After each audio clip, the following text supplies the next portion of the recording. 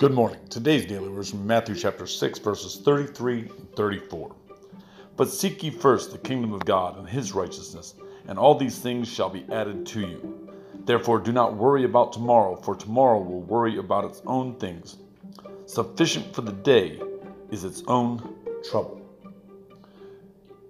Today we live in a society that is fearful of a virus, that it controls us, it dictates what we do. Put our trust in God today. Let him be the author and finisher of our faith. Know that he is the great physician. He will take care of those who seek him, and he will bring those home who he deems to bring home. Let God handle the situation, and let's give everything to him today.